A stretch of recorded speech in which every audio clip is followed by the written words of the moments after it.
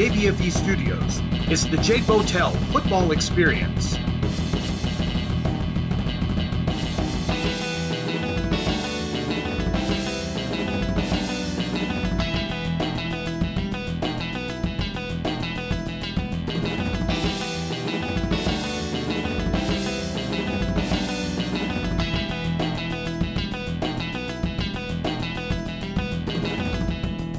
And now here's your host, Jake Botel.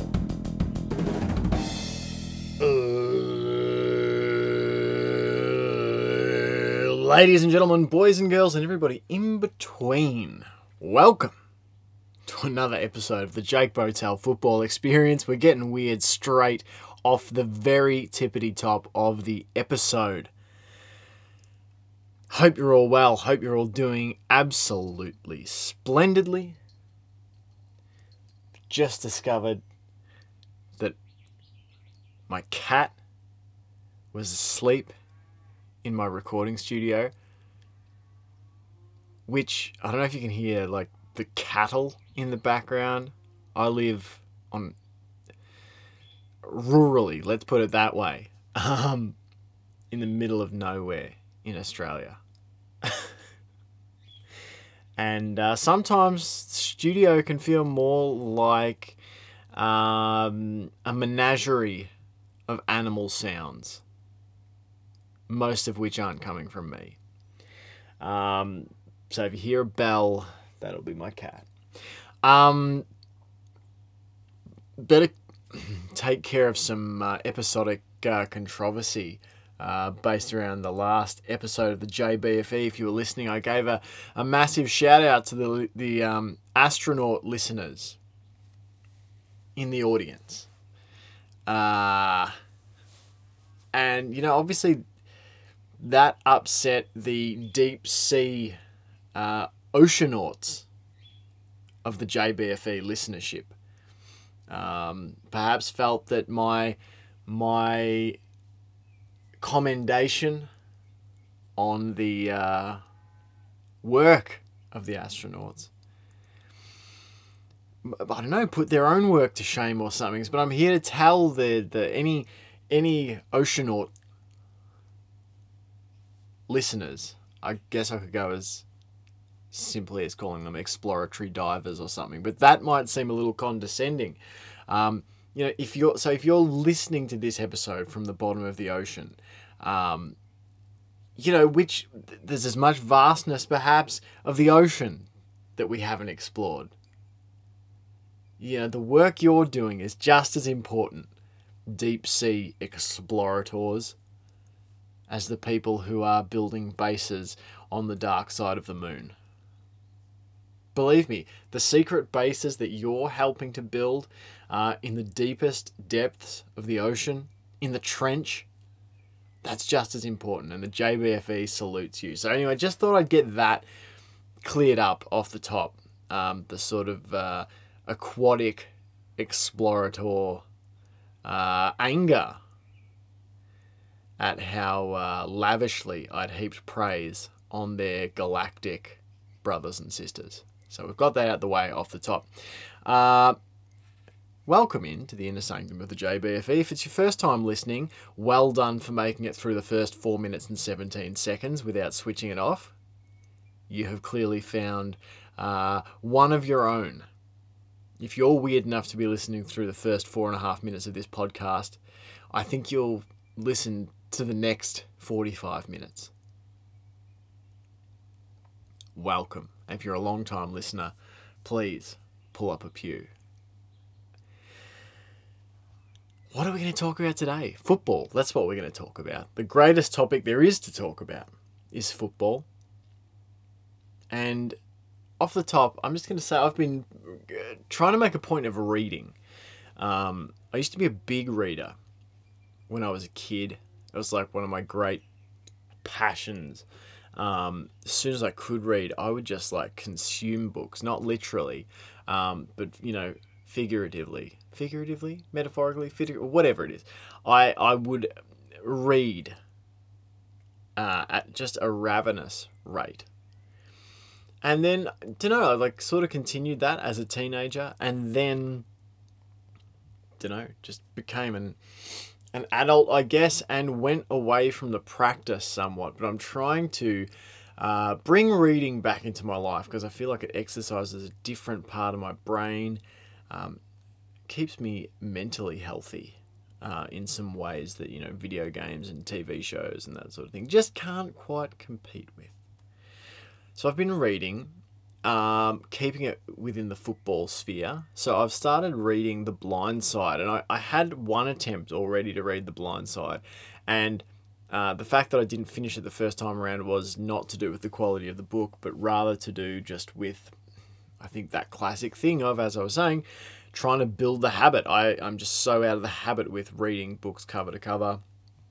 So I'm getting back in. I was like, no, I want to do this again. So long story short of that is, I finished Collision Low Crosses maybe a couple of months ago, month and a half ago. And I was like, that's awesome. I could read that again. It was such a good book. I was just going to go back to the start. And I thought, one sec, there's about 7 or 8 football books that I've got sitting on my shelf that I've never read.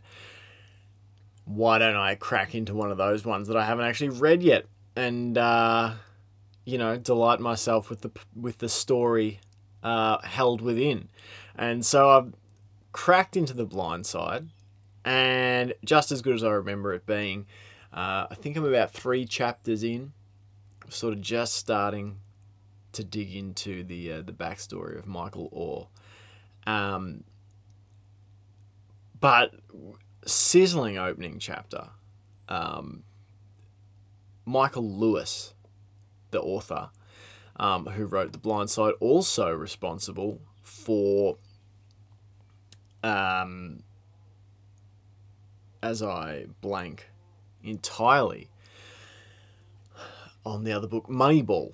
Also wrote Moneyball, another book that I have, another one of the 3 books that I've read since turning 21. In the decade since turning 21. Moneyball, sensational book, and it too has just some amazing parts in it. And the opening chapter of Moneyball is that Blindside. The opening chapter of Blindside is that. Just dives into Joe Theismann's career-ending injury at the hands of Lawrence Taylor, weaving that in with sort of an analysis of why and how the left tackle position, the blindside position, became to be such a well-paid and crucial part of the football landscape. It's Michael Lewis does this great thing. I could be wrong. It's happened once or twice before that I've been wrong. But Michael Lewis, I believe, comes from some sort of economical background almost. I know he also is responsible for writing The Big Short and a bunch of other books as well. But to me, what his writing captures, and I feel like he gets this in Moneyball and he gets this in The Big Short.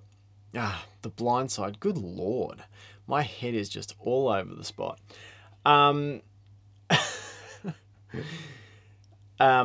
So what he does really well is paint these broad narratives about trends within an economy. So the economy of football, and that's not just a financial one, but the economy of, different resources within that industry. It's the same in baseball. Moneyball is it's talking about the economy of the baseball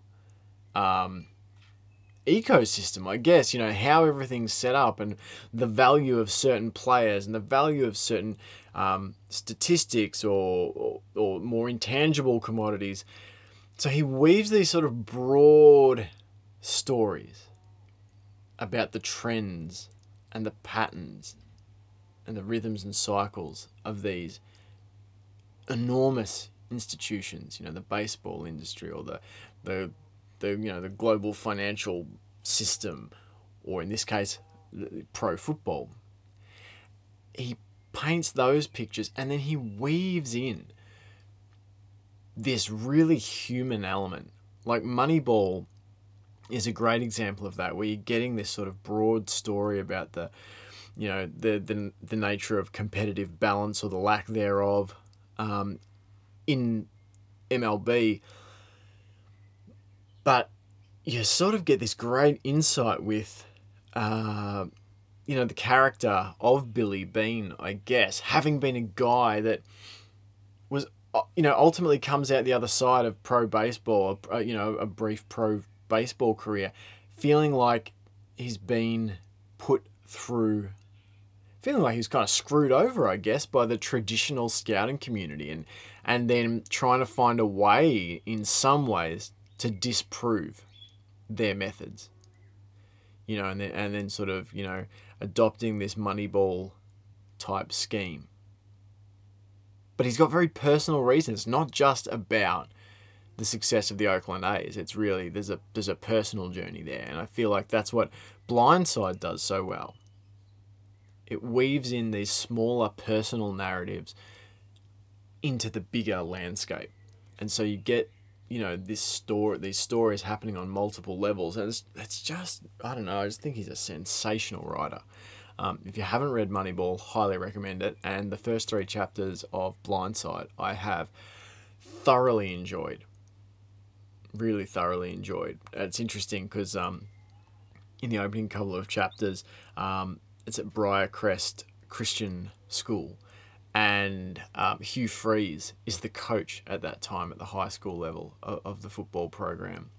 And it's just sort of funny now that, he's very much in the spotlight, I guess, for what he's done at Liberty, after all the drama at Ole Miss when he was there. But, so it's there's a lot of familiar faces, I guess, in that story. So yeah, I've been reading. Don't know where that was going, but I've filled you in there. That's part of the Jake Botel football experience. I've been reading, really enjoying it, and hopefully smash through another chapter of that tonight. But yeah, definitely recommend. Can recommend Moneyball, can recommend The Blind Side based on the first 3 chapters, can recommend Collisions Low Crosses, which I think I make a recommendation for everyone to read at least once every 45 minutes of podcast content on the JBFE. Also, if you're a Steelers fan, or more broadly a fan of the history of pro football, there's a book called The Ones Who Hit the Hardest. Can't remember the author's names off the top of my head. That was really cool. Again, talk about weaving different levels of story into a book. Sort of tells the birth of pro football. Alongside the sort of the 2 main parts of the story are the birth of the Pittsburgh Steelers and the Cowboys, and sort of their rivalry that they developed through the 70s, playing against each other in multiple Super Bowls. Really good book. Also talks about the history of industry in Pittsburgh, and a lot of sort of the unionization, sort of the battle for unionization and all that sort of thing. It's really cool. Really good book. Okay, what else did I want to talk about today? NFL Week 14. It's sort of like a week ago now. It sort of feels like it's very much in the rearview mirror. Some interesting results. I think the Steelers, from a fan's point of view, as a Steelers fan, that offense looks suspiciously cooked. That would be my one big takeaway. The comparison I've started to make in my head is that this Steelers defense, which, by the way, broke the record for most consecutive games with a sack. They're currently the leaders in history with 70 games in a row with a sack. Absolutely extraordinary. Just an amazing accomplishment, and they're an amazing defense to watch. Consider what the Steelers are missing. Never mind the troubles they've had on the offensive line with injury there, but then in the defense, no Devin Bush, who was a standout last season in his rookie year and was playing well this year. No Devin Bush. They've lost Bud Dupree a game or 2 ago, and they're still putting up, really good numbers. Rory Spillane got injured as well. Like they've had backups come in, and the backups get injured. So the comparison that comes to mind for me is that, to me, this Steelers defense feels eerily destined to suffer the same fate that the sort of late 70s, early 80s San Diego Chargers offense suffered. And that was, being such a historically good team on one side of the ball, but destined to ultimately fall short of winning a Super Bowl because of the mediocrity on the other side of the ball. Which I know sounds harsh, but if you've listened, if you're a frequent listener, if you're a frequent flyer on the JBFE, you will know, going back to the early days of this season, that I had concerns about the Steelers' offense, specifically the run game. But I think it's it's broader than that. There's a lot of, I've noticed the Steelers fan base is particularly negative sometimes, and a lot of it directed at Mike Tomlin. Sack Tomlin seems to happen after every loss, even after, close wins. Sometimes people have that sort of feedback. But, what you can't... I personally am a massive Mike Tomlin fan, and I have no issue with the way he runs the team, to be perfectly honest with you. But I think it can't be overlooked. One, the run game. Yes, the run game is a massive issue. And people say, well, why can't James Conner do this? Why can't James Conner do that? Why can't, there's O-line injuries or whatever. Why don't they run the ball more? I think that part of this that doesn't get discussed enough is the fact that Roethlisberger can't throw the ball deep anymore. Now, some people say, well, yeah, there's been long touchdowns. Yeah, maybe a few. But you can't tell me that there's been a consistent deep ball threat there for the Steelers across the season. In sporadic moments, particularly early in the season, it's something that's receded across the season. And I think that's a big part of it. It's easy for us to sit here and say, well, why isn't the run game any good? Well, you've also got to be able to threaten in the passing game. As soon as people realise that you can't throw downfield, it starts to get pretty easy. Well, if there's no threat that they're going to beat us over the top, we can sort of play, up a little, one, to guard the run, and also to take those quick, short, sharp passes out of the equation. I don't think that the Steelers' offense is particularly difficult to defend against. Because, it lacks a deep passing dynamic. So, I don't know, it's a bit chicken and the egg. Is there not a deep ball threat because the run game isn't good? Or is their run game not good because there's not a deep ball threat and teams aren't worried about, getting up to the line and stopping the run because they don't really worry about being beaten downfield? I just feel like that's an element no one likes to talk about. And Steelers fans are super, super protective of Big Ben, from my experience anyway. And I don't think there's anything wrong with being realistic about where your quarterback's at. And the reality is Ben has maybe one more season in him. Unless this season is somewhat of an anomaly, what we're seeing is him, still recovering from that injury from last season. Maybe the arm's not back to where it should be. But, it's a long time since that happened. Who knows? Maybe he comes out in 2021 and plays differently. But if this is the Ben you've got, without a running game, this just isn't going to work. And as I said, perhaps at least some portion of the blame could be put on the passing game. There's nothing deep.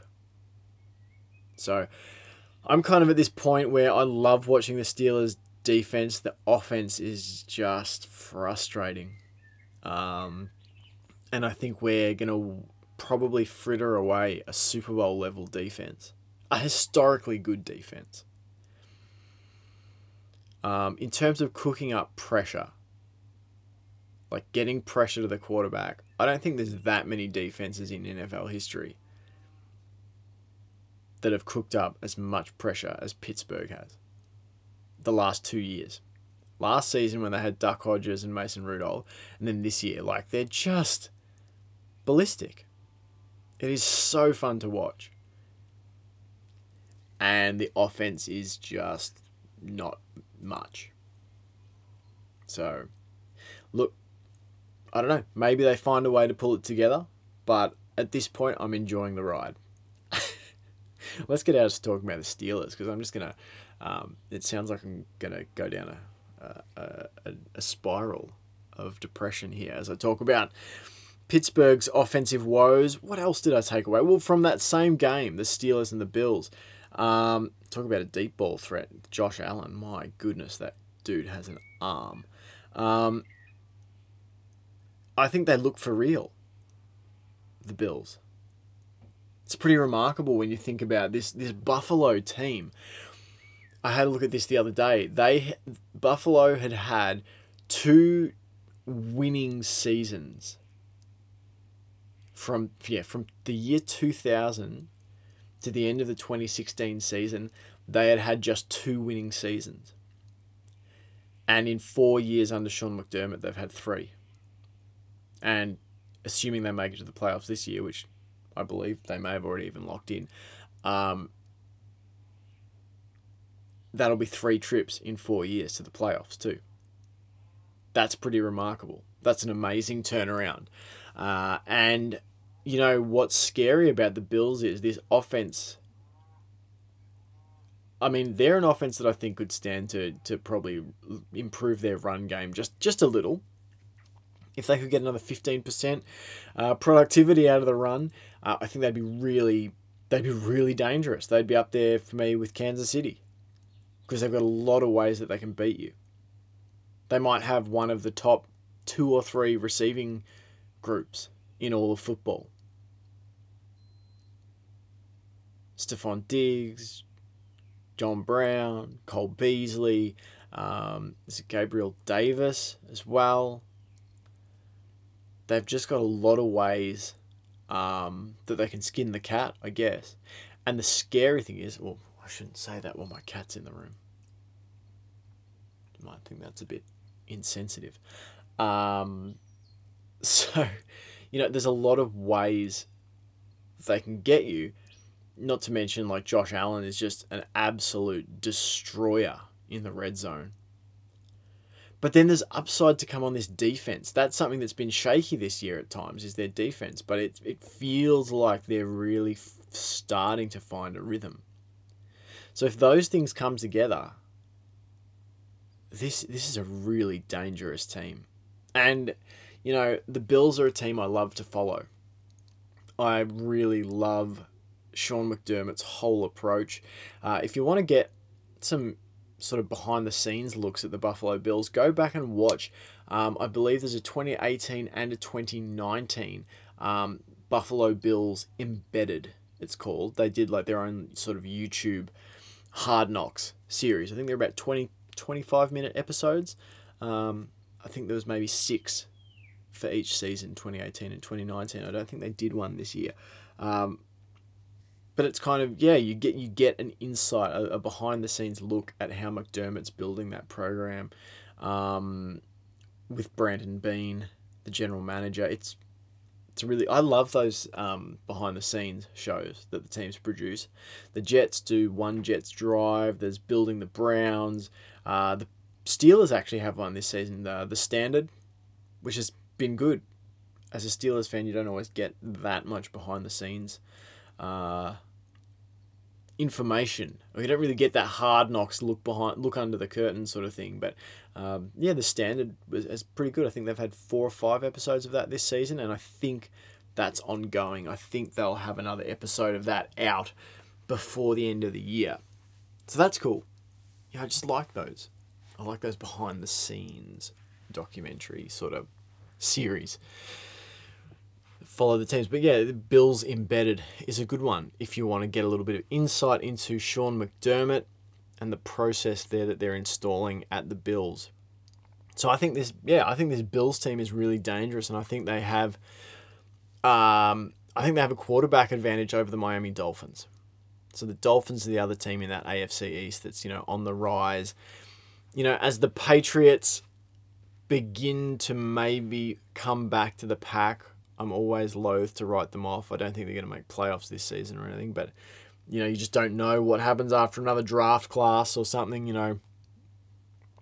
what Belichick might be able to cook up. But it feels like the Bills and the Dolphins are going to be the two powers in that division. And I feel like the Bills have the quarterback advantage. I feel like Josh Allen is a bigger difference maker than Tua. Could be wrong. Just feel like the ceiling for what he can do is so much higher. The floor is also lower.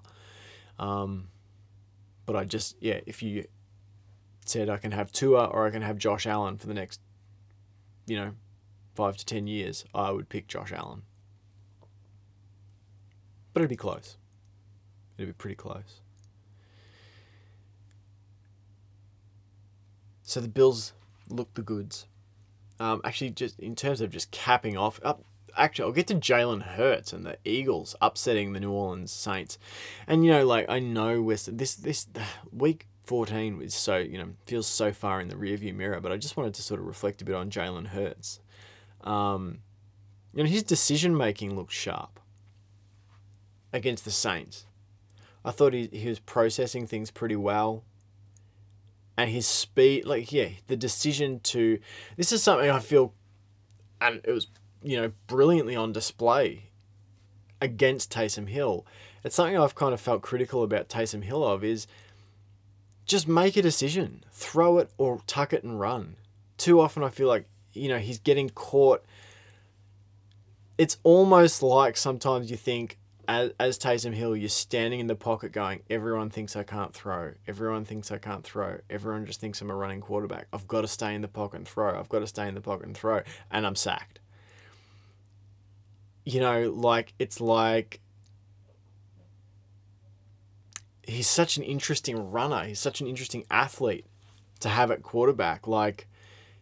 It's been surprising to me. The throwing kind of, that's been here nor there. It's been about what I thought it might be. Got some upside, it's also got some downside. But what's kind of shocked me more is his decision making in terms of when to maybe just tuck it and trust his athleticism. I've really been surprised at even the lack of creativity with that Saints offense. Felt like they looked more creative when they had Teddy Bridgewater last season. It's kind of been a shocker to me. I thought, oh wow, Taysom Hill in the Sean Payton offense, what's that going to look like? And it kind of just looks a little bit meh at the minute. And now whether that's just on Hill in his execution, don't know. Maybe it's on Sean Payton and the game plan that they've cooked up where they're keeping things really simple. But I don't know. I just feel like I thought they'd be even running more option plays. With Kamara. Being able to have two guys on the field at the same time in Kamara and Hill. I don't know. I thought they'd just get a bit more creative with it. I thought they would be harder to defend. But there's so many times where Taysom Hill's just getting sort of stuck, lead-footed in the pocket and just can't escape and just gets mowed down. And a few too many examples of seeing a receiver going to throw, I don't know if I can, and then bang, I'm sacked. The decision-making for me hasn't been that quick. And it's not saying he can't get there. It just looks like there's something holding it back at the minute. And, we never have a full picture of what's going on behind the scenes in regards to how things are unfolding at training and in planning and all that sort of stuff. So that's just observations from watching from afar. But I thought it was put in stark contrast with what Jalen Hurts did coming in. Made really quick decisions. And that was the feedback was, oh, well, Jalen Hurts, he almost pulled them back in their previous game, but once he goes up against the Saints defense, wow, that's going to be the end of it. And, he goes out and basically pulls together a performance of more like what I thought we'd see from Taysom Hill. They made it really hard for the Saints to defend against them by utilizing their quarterback's athleticism. And I thought he made some nice throws, and I thought he made decisions effectively. I'm not saying he made great decisions every time, but he made decisions. And a lot of them were good. He made them, he made timely decisions. And a lot of his decisions led to, good results for his team. There's not many teams not many players that come in and, not only throw for, I can't remember what his yardage throwing was off the top of my head, but I think it was in excess of 150. Who knows? He might have actually gone over 200. I can't remember. But I know he also rushed for 100 yards. Or, just over 100. So suddenly that Eagles offense looks transformed. And that was a massive knock. Like, I loved watching Jalen Hurts at Oklahoma. I went back prior to the NFL draft and pretty much watched every game from Oklahoma's 2019 season. And it was just fun. He's a fun dude to watch. There's a few guys actually in that Oklahoma 2019 that was fun to watch. Kenneth Murray on defense. Also a standout. But, big knock on Jalen Hurts was his decision making, was his processing. Would he be able to, read things as quickly as he would need to in the NFL?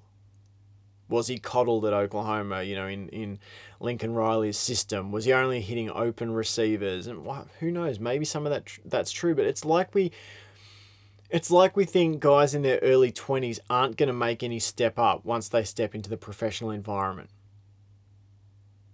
Like what? How many other industries do we think, well, you've got to step out of college as the ready-made piece. You've got to come straight out of college and be ready to be the top of your profession in year one in the professional environment. Not that many. If any.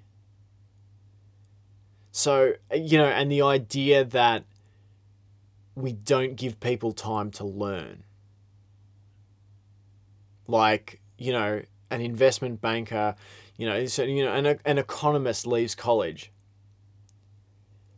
When they get their first job, do we maybe expect that they might require further years, years actually practicing in the industry to learn skills off their peers and mentors? Yeah, we do.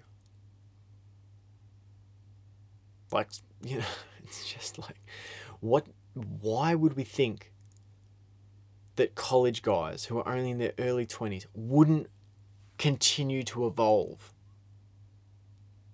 That's what I don't get. And Jalen Hurts has already shown how much he can evolve. From his time in Alabama to his time at Oklahoma, like, he seemed like a dude who was willing to learn. He seemed like a professional. He was professional. And it's the same thing you notice about Joe Burrow. He went to LSU because he wanted to continue trying to develop his craft. I don't know. There's just something about some players that you watch and you go, that dude is willing to learn. That guy is willing to do what it takes. And I don't know, maybe that's just kooky, I don't know. Yeah. I just sort of go, why don't we think these guys are going to develop? And who knows? Jalen Hurts might fall in a hole now. Who knows? But the consensus was, oh, well, Hurts is going to be a bust. He's slow. With his decision making, he's slow, reading the field. I don't know. And it's funny, those athletic quarterbacks too, dual threat guys, they can actually do two things. It's interesting to think about the criticisms that, sort of like classic pocket passing guys face. It's you don't often hear it said of those guys, well, you know what? He didn't run for 80 yards today. He didn't really get out of the pocket and run for a lot of first downs with his legs. So maybe he's a bust. And I know that, their success is predicated on being able to complete, 30 of 40 passes and throw for 400 yards and all that sort of thing. I get it. It's different. But it just frustrates me when people think that guys aren't going to develop, that when they leave college, they're done. Look at Patrick Mahomes. He didn't get drafted as the finished product. He sat a year behind Alex Smith and learned from a professional. And then he's come out and perhaps had the most dominant start by a player to their career at any position. So why do we think Jalen Hurts isn't good enough to learn? Why don't we think he's eager enough to learn? I don't know. I've liked the cut of the guy's jib through college. Like how many other players, when they were basically told, well, you're not going to be the starter in 2018. Tua's our starter. You're going to play backup. A lot of guys would have hit the transfer portal. He didn't. He stayed through. He stuck out the 2018 season. Actually came in and helped them win a playoff game. Then he transferred to Oklahoma. I like Jalen Hurts and I hope he's really successful. You know what? And for what it's worth, I'm also still not a Carson Wentz apologist, but I remember watching his 2017 season and we forget how good he was. And I think a change of scenery could do him the world of good. Who knows? Maybe it's not fixable, but again, he's a pretty young dude. Maybe there's scope there to continue to develop professionally. I want to see him in Indianapolis with Frank Reich. I think Phil Rivers will play one more season with the Colts. Carson Wentz will be behind him as a backup. And then Wentz assumes the starting role in 2022 or something. I don't know. I'd like that matchup. Doesn't seem like a coincidence to me that Frank Reich was there the year he was having his, what would have been, if he had finished that season, he would have won the MVP in 2017. The only reason Tom Brady won it was because, the injury to Wentz. Wentz was on track for an MVP.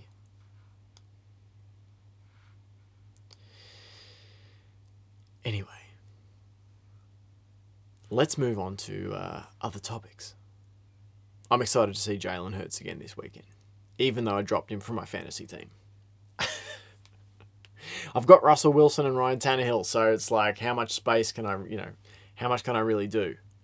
I don't have room for 3 quarterbacks. So I also watched the Browns-Ravens game. I must have got through about 8 games from NFL Week 8. I'm just going to talk about the stuff that comes to me. Browns-Ravens was one of the games of the year. I think Baker Mayfield is really starting to show what he can do. It's a shame that one of the big things we'll remember from that game is that interception he threw. Which was crucial in the game, really, the context of the game. It was, that one sort of big turnover that they really couldn't afford. But he also did some amazing stuff too. I think the Browns are for real. I think the Ravens are going to be dangerous. They've sort of regrouped after a bit of a mid-season slump, and I think they're going to be dangerous down the stretch. Lamar Jackson, as much as I'm a Steelers fan, Lamar Jackson is a formidable opponent. And, I think if I'm being honest, I feel like if they had have had him in the second game instead of Robert Griffin III, I think they would have beaten us the second time around. I think we beat them fair and square the first time, but I think they would have had our number in the second game in that delayed matchup. Lamar Jackson's going to be good for a long time, but he's going to be frustrating to a lot of people. Yeah, we could have a whole rant about why it's frustrating that people can't appreciate different types of quarterbacks, I guess. Is Lamar the best thrower in the league? No. Is he top 5? No. Is he top 10? Probably not. He might be like middle of the pack in the NFL. Might even be lower than middle if I ranked it. As a just pure, just evaluating them on throwing. Lamar might be down in that sort of 20 to 25 range. I don't know if I really thought it's an interesting. I'm going to do that as an exercise. I'm going to do that. I'm going to rank the NFL QBs, and why don't we make it fair? Like, while I'm talking about we can't enjoy. People don't appreciate the different skill sets of quarterbacks. Maybe I'll rank the throwing, like the passing element, all 32 starters, and then I'll rank the athleticism. That'd be an interesting one. I reckon I'll do that. So, yeah, it's just frustrating to me, I guess. Yeah, Lamar might not be a top half of the league thrower, but man, there are a few players in the NFL that can move like him and pick up yardage like him with his legs. Good Lord. He is just... And another thing I love is just his attitude, his competitiveness. A perfect Ravens quarterback, I think. Love it. Just wants to win. And I know that sounds like really simpleton analysis, but, bite me. Want to quickly transition into some college football. Today's just been like a rambling JBFE. I hope you like these ones. I hope you... sometimes these episodes are more like structured and homogenous than others. Sometimes I just like to sit down in a room and just talk with you. I kind of wish that all of you guys who are listening, that, you could all be in a room or a Zoom chat or whatever, or, knocking back a beer at one of our fantastic, pubs here in Australia, in the beer garden outside, catching the last sort of rays of sun on one of our nice summer days. Cicadas going crazy. And we could just be talking football. That's what I try and do with these episodes. It's just yak some football at you without, I've got maybe half a dozen notes of what I wanted to talk about for this episode. And I'm just letting the spirit move me. So I hope you enjoy them. If not, there's plenty of other good football podcasts out there. But yeah, I wanted to talk about some college football. LSU, baby. Let's first get out the way the fact that the Louisiana Ragin' Cajuns, another one of my college football romances, have just this afternoon had their Sunbelt Conference Championship game cancelled because Coastal Carolina had some COVID issues that have pretty much sidelined a whole position group for them. It sucks. And, there's been a lot of talk on Twitter from Chanticleer. I think that's what people say. It's not Chanticleer. It's Chanticleer. Chanticleer. I remember trying to guess what the heck a Chanticleer was. And I thought it was some sort of like marauding pirate. Like a Chanticleer. Maybe I was thinking sea shanties or something. I don't know. But I didn't think that it was like a rooster that ruled the roost. There's been a lot of sort of Twitter frenzy about, Coastal Carolina was undefeated. They beat the Cajuns. They should be declared outright conference champions because they've declared it as a co-championship between the Cajuns and Coastal Carolina. And I get that reasoning. If I was a Coastal Carolina fan, I might feel that way too. But what I would point out to the Coastal Carolina fans is that in the ACC, between Clemson and Notre Dame, if Notre Dame gets COVID cases, that means it can't play the game. It's treated like a forfeit and Clemson wins the conference championship, despite the fact that Notre Dame beat them in the regular season. As a Steelers fan who's been on the wrong end of a bunch of reschedulings and postponements and things, it kind of pisses me off a little bit that, you know, through no fault of their own now, the Cajuns don't get the opportunity to prove themselves. That kind of annoys me. So, look, I think ultimately the fairest thing, all things being considered, is to declare a co-championship, but, you know, I don't know. It's not a very satisfying conclusion to the season.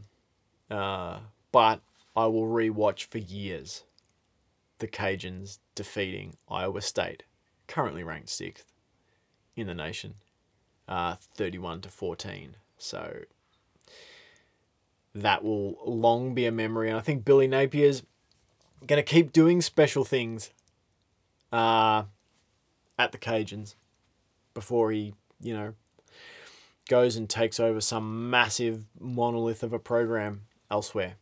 But I think until that happens, I mean, if Ed Orgeron ever was on the outs at LSU, it would be such a logical progression to just put Billy Napier in at LSU. Just upgrade in state.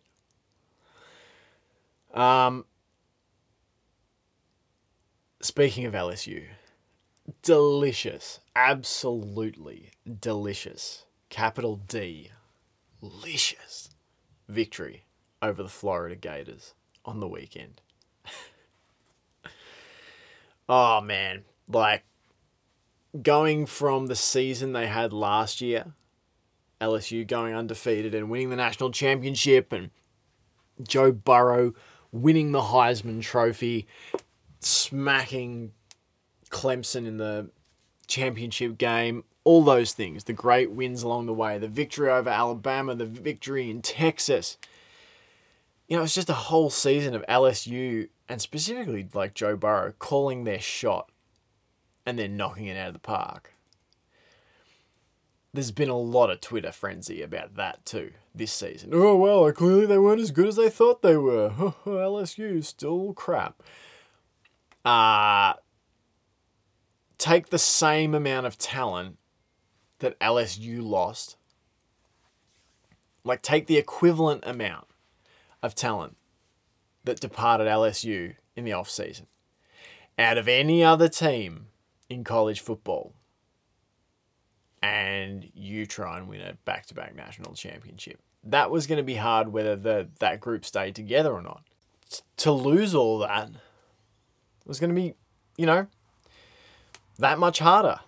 So, I don't know, it just felt nice to spit in the eye of the haters and knock off Florida. Spit in the eye of the Gators. Spit in the eye of the haters by smashing the Gators. It wasn't really a smashing. It was, you know, tooth and nail. But, you know, first start by a freshman quarterback. Pretty impressive. Pretty impressive. And, you know, I thought Max Johnson showed some stuff too. Lefty quarterback. God, I hope he's a lefty. How drunk was I when I watched the game? No, I wasn't drunk at all because I watched them on a Sunday morning at about 8 a.m. So absolutely was dry as a desert, ladies and gentlemen. He showed some stuff. I thought a willingness to run, some nice throws. I'll be watching that game again because who the hell wouldn't? Just, it's awesome when your team plays as an underdog and beats someone. It's fantastic. And they rested Michael Pittman. Kyle Pitts? Michael Pitts. Pitts. Whatever his name is. Their tight end. Florida. I think I'm getting him mixed up with a guy that's at the Colts. I'm pretty sure Michael Pittman is at the Colts. Kyle Pitts is at the Gators and is transcendent tight end style player. I'm going to look that up because that's going to bug me. Nothing worse than being wrong about a football fact, even though it happens to me all the time. And, this is what I mean, guys. We've all got room for improvement. This is a teachable moment. Teachable moment. Everyone gather around while I Google whether it's Kyle Pitts or it was Kyle Pitts. That's the short of it. It was Kyle Pitts, an American football tight end for the Florida Gators, who was not suited up on the sideline. Sorry, son. Catch you later. LSU beat ya.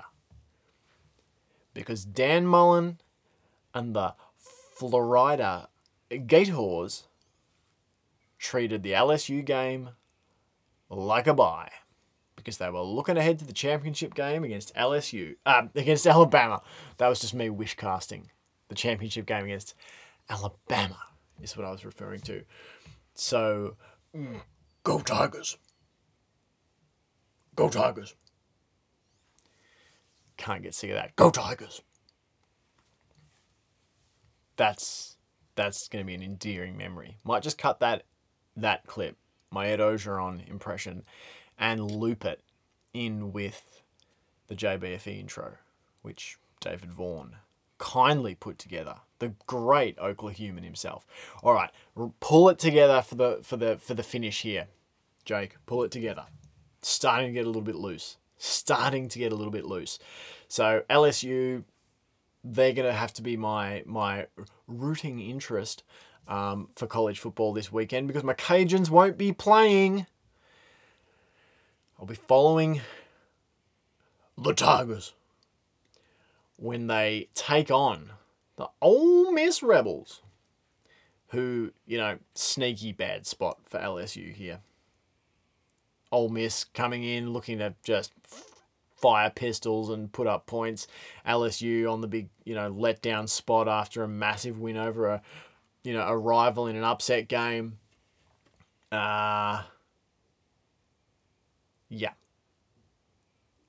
So, not super confident, but I'll watch because it's their last game of the season because they've self-imposed a bowl game ban.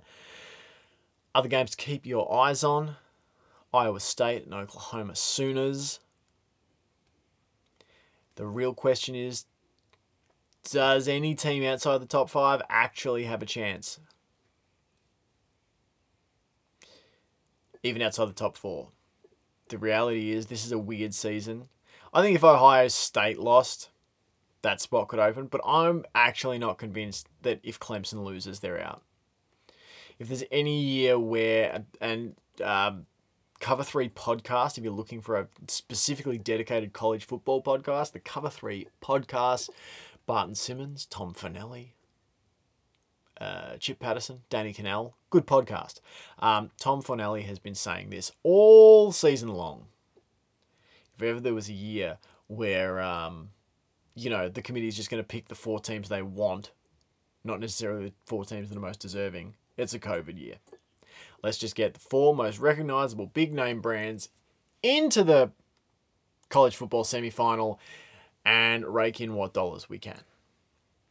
And I'm kind of inclined to agree that that's going to be the logic of it. To me, I don't think it's such a hard one. Like Texas A&M, I kind of go, I feel like it's important to have the championship game.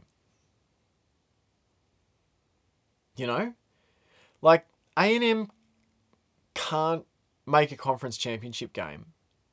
And so they can't have a shot at a title. And I just find it hard when you've got a team that's, 7-1 or 8-1 and they haven't, I don't know. It's I guess it's an arbitrary kind of thing, but it's also why we should do away with divisions in college football. Because Texas A&M essentially got knocked out of playoff contention the week they lost to Alabama because they could never get over Alabama again because they can't make the conference championship. They had to rely on Alabama losing 2 games in order to leapfrog them. And now we've got a 2-loss Florida across the division in the other division that Alabama's going to go up against. Like the game should be Alabama versus Texas A&M. They're the two best teams in the conference. The ACC gets this. Imagine if we had a situation where, say that Clemson and Notre Dame are on the one side of the conference in one division together this year, and then you had Miami in the other. Clemson and Notre Dame can't play off in the conference championship because Miami has to be the other team. They were smart and did away with divisions. The Big 12 doesn't have divisions, so you get the best two teams. The Pac-12 is just a hot mess. Like, what do we got? Is the championship game Oregon versus USC? 2-2 Oregon, is it? Or 3-2? 2-2? Get rid of the divisions, particularly in the COVID season. We should have had A&M versus Alabama.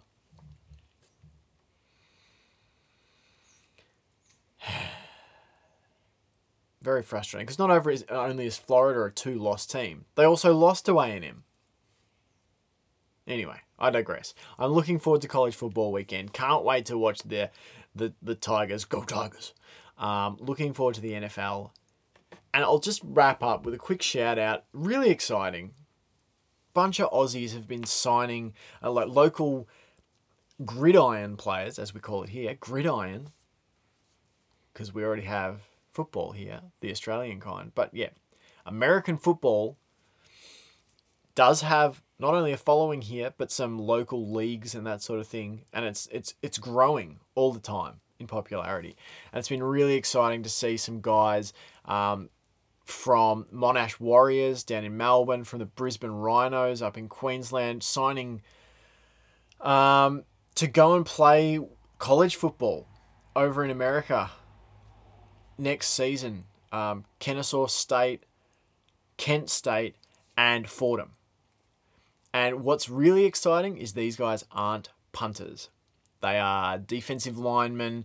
You know, that's exciting to me. That's where I want to get to with Australia in regards to American football, where we're exporting players at all positions. And I think in the next 10 years, when we've got kids who have grown up playing the game, who aren't walking into the whole setup, you know, for the first time when they go overseas, you know, guys who understand how to learn a playbook and, you know, how to line up in proper techniques, and they understand, you know, the schematics of the game. That's a really exciting time for football here in Australia, because I think we're going to start exporting some serious talent. So massive congratulations to those guys. Would love to have them on the show. Maybe I'll have to reach out. Another project to write down on my list. Anyway, guys, thanks for sticking around for this episode of the JBFE. I'll be back soon.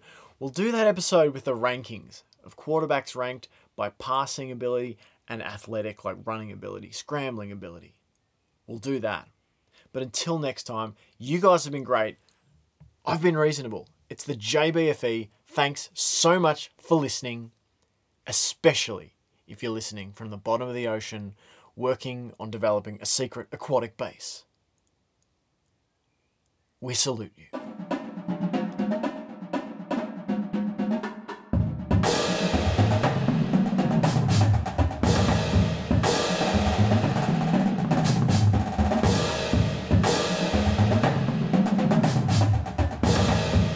Thanks for joining us on the Jake Botel Football Experience. Make sure to follow us on Facebook at Jake Botel Football Experience and subscribe to us on Apple Podcasts so you'll never miss a show. While you're at it, if you found value in this show, we'd appreciate a rating on Apple Podcasts. Also, we invite you to support the JBFE on Patreon, and you'll receive additional exclusive bonus content. Thank you again for joining us at the JBFE.